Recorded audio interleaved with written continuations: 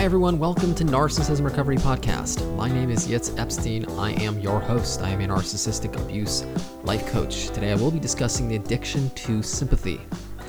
I'd like to start off with quoting an article, this one labeled Addicted to Sympathy by Brent Baldwin from thinkworldclass.com. Quote, "It's a strange phenomenon. We all have an uncanny capacity to gravitate to an extended hand or the compassionate ear of a sympathetic listener. We weave stories into our lives that tell a tale of adversity, woe, and the hardships we have endured or are enduring. Captivated by a strange gravitational pull, we feel magnetically drawn to the validation offered when being comforted by a sympathetic listener.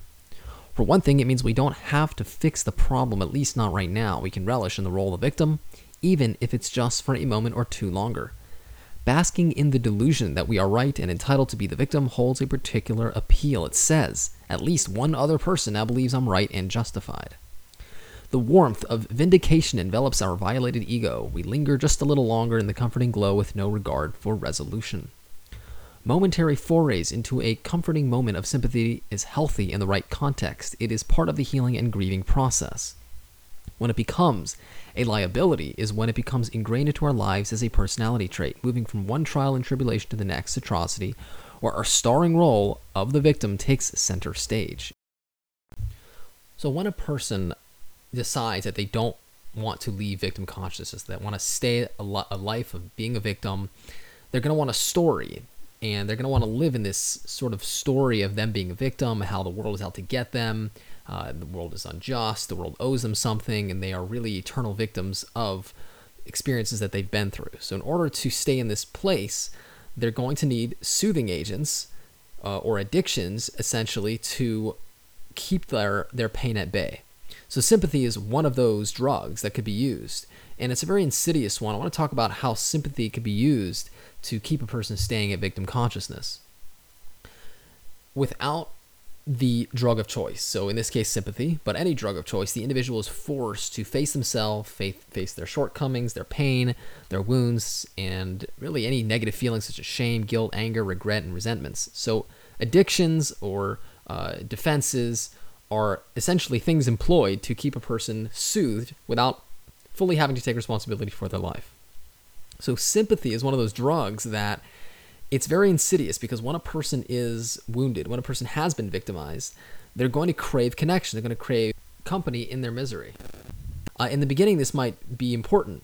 In fact, it is important to be validated, to be accepted for one's pain, not be judged for it, and really be joined in that darkness. But after a while, if a person doesn't eventually take responsibility for their life, and they sort of stay in this place of being a victim, they can succumb to a life of victim consciousness, and then ultimately looking for people to soothe their pain, essentially using sympathy like a drug.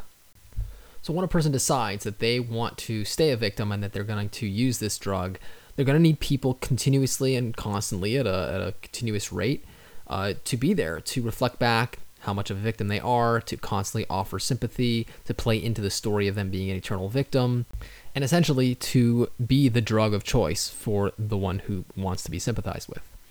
So narcissistic abusers are notorious for playing the victim.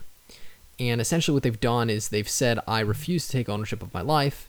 I am like this is the way I am, I can't change, and therefore I need to get back at the world, or I need others to give me and give, ultimately because I was robbed of all the good in life. And what they're doing is they're using their victim as a soothing agent to make them feel good about themselves, to soothe their wounded and shamed sense of self. Now, the codependent is sort of the flip side of the same coin. They're motivated by sympathizing, by giving, by people-pleasing, by being enough for another to validate their aching sense of self, feelings of worthlessness. So what ends up happening is the narcissist and the codependent are actually feeding each other's addictions.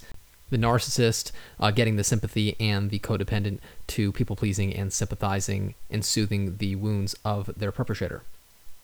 Now, sympathy is very dangerous because it feels good.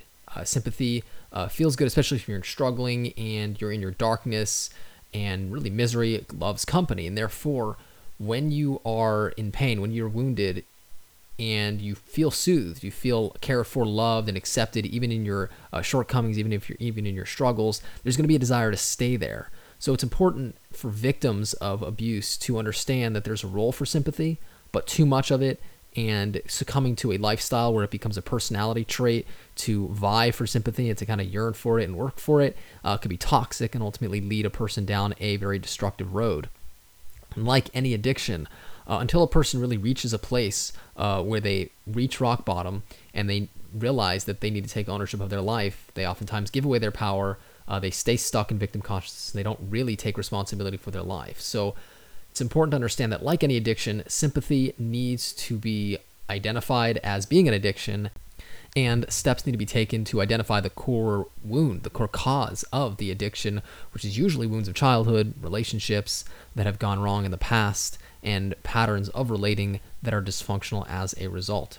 So if you are struggling with this addiction to sympathy, if you find yourself constantly trying to get validated from the outside world, outside of self, please allow me to help you identify the core cause, the wounds of your past relationships, of childhood, that are keeping this addiction in place. Once you heal the core cause, you'll find that this addiction will be less motivating to strive for. You'll be able to accept yourself for who you are and not need other people to tell you you're good enough, and sympathize with other people to get validation, as well as feel the need for others to sympathize with you so that you can feel good enough, acceptable, and connected. So if this is a struggle for you, please allow me to assist you. I offer a free 15-minute consultation.